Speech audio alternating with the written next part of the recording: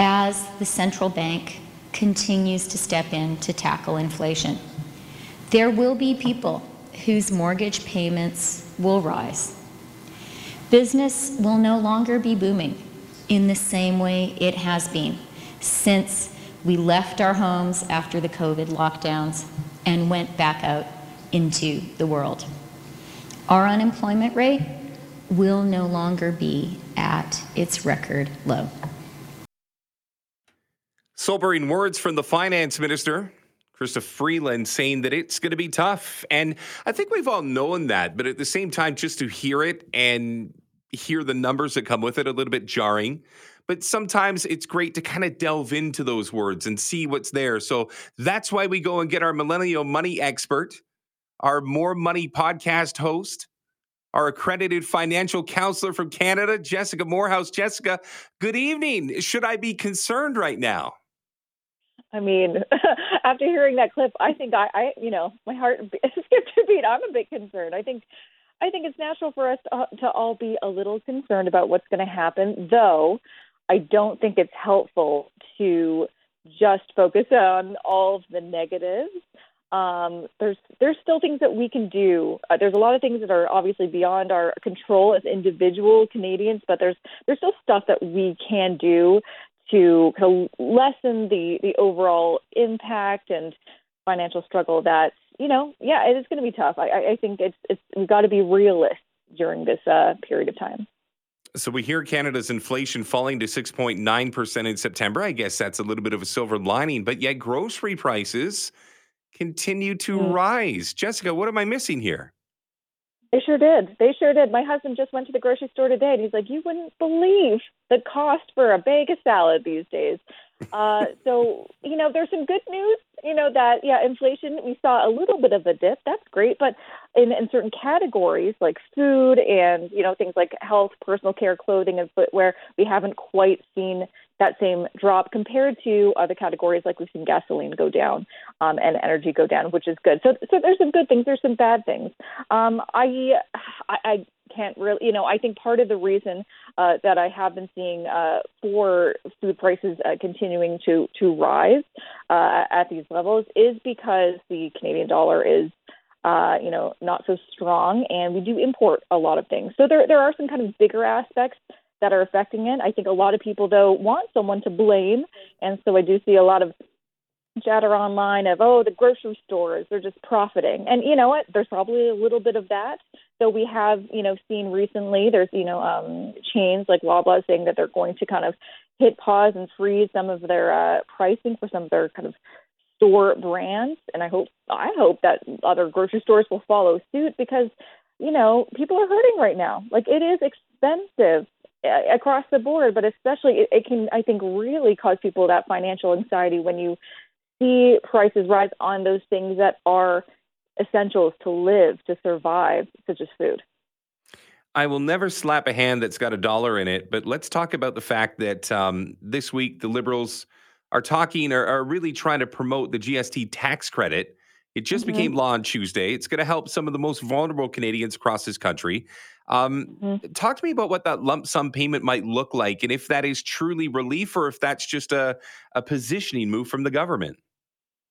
Well, yeah, I think I've got to agree with your statement there. It's, I think a lot of people will be so grateful for that lump sum coming their ways. It will help, seniors, low-income families, but it's not that much. Like, it won't really, depending on where you live, it probably won't cover your rent. It could be, I think the number that I've been seeing around is like $500. That's not going to do a heck of a lot, but hey, it will do something. But again, it's a bit of a Band-Aid. I think it's a bit of a, hey, we're doing something, so don't say we didn't do nothing, but it's not necessarily going to do much, is it? And they also, explain that we can't give it to everybody. We can't give more because if we do a little bit too much, then it will have a negative impact on inflation, which they don't want to do. So, hey, I'm all for it. This will help some people, but it really ultimately isn't going to make waves in my mind. She is Jessica Moorhouse, host of the More Money podcast, our millennial money expert. Jessica, let's talk about saving. I was mentioning in this last segment about my daughter and how do I approach her as she's just, ending her teenage years and getting ready for real world stuff. Things like saving and how do you save in this day and age and how much do you save in this day and age? I need some help with this one. Oh, I can help you. So the best way to kind of wrap your head around saving and actually feel motivated and excited to save as opposed to spending your money, because we all get that high after we spend our money on something. You need to figure out a way to get that same excited feeling when you put your money into savings. And the best way to do that is to first really outline, why are you saving? What are your specific goals? If you're just putting money into a savings account because you feel like you're supposed to save, but there's no real purpose, you're not going to do it, or you're going to drop off and you're going to spend it. So you really got to get clear on, why are you saving? Oh, it's for my future. It's for my retirement. It's because I want to buy a car in the future. It's what have you. Get really specific.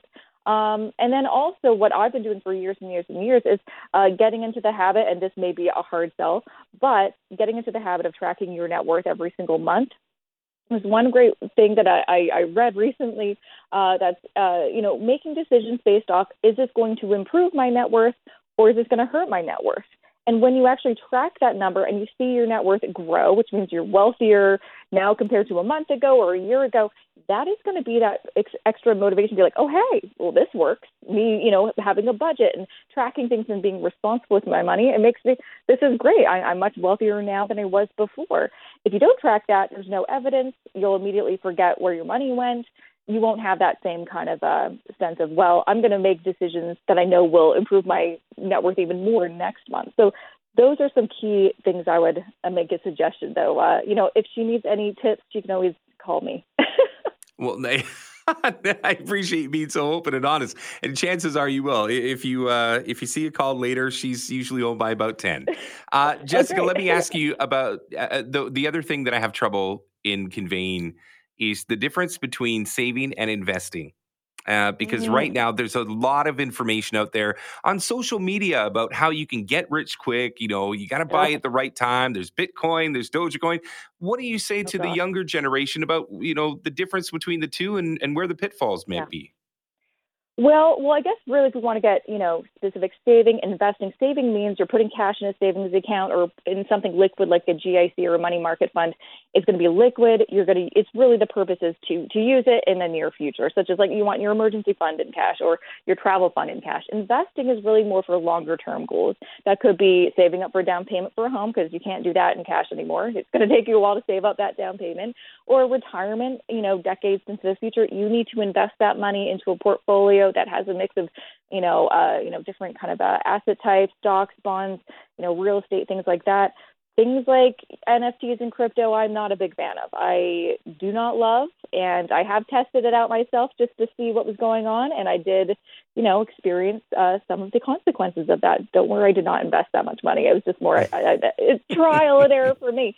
So I would say it's really, again, getting really specific on why do you want to, invest? What do you need that money to grow for? And then, taking some time, maybe working with a professional to see how can I actually grow my money. But gosh, if she is just finishing school, that's the best time to start investing, right? The best advice is, start as soon as possible. The best thing you can do is start right away.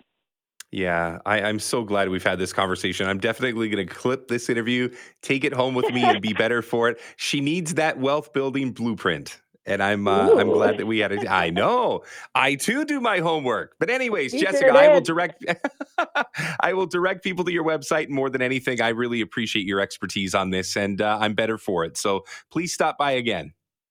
Thank you so much. It's my pleasure. Jessica Moorhouse. You can, you know what? Her website is worth investigating. I should say investigating. That's too firm.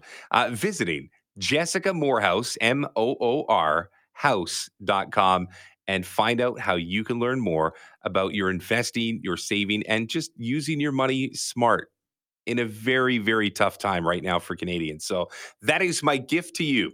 I'm Rob Fai. This is On Point.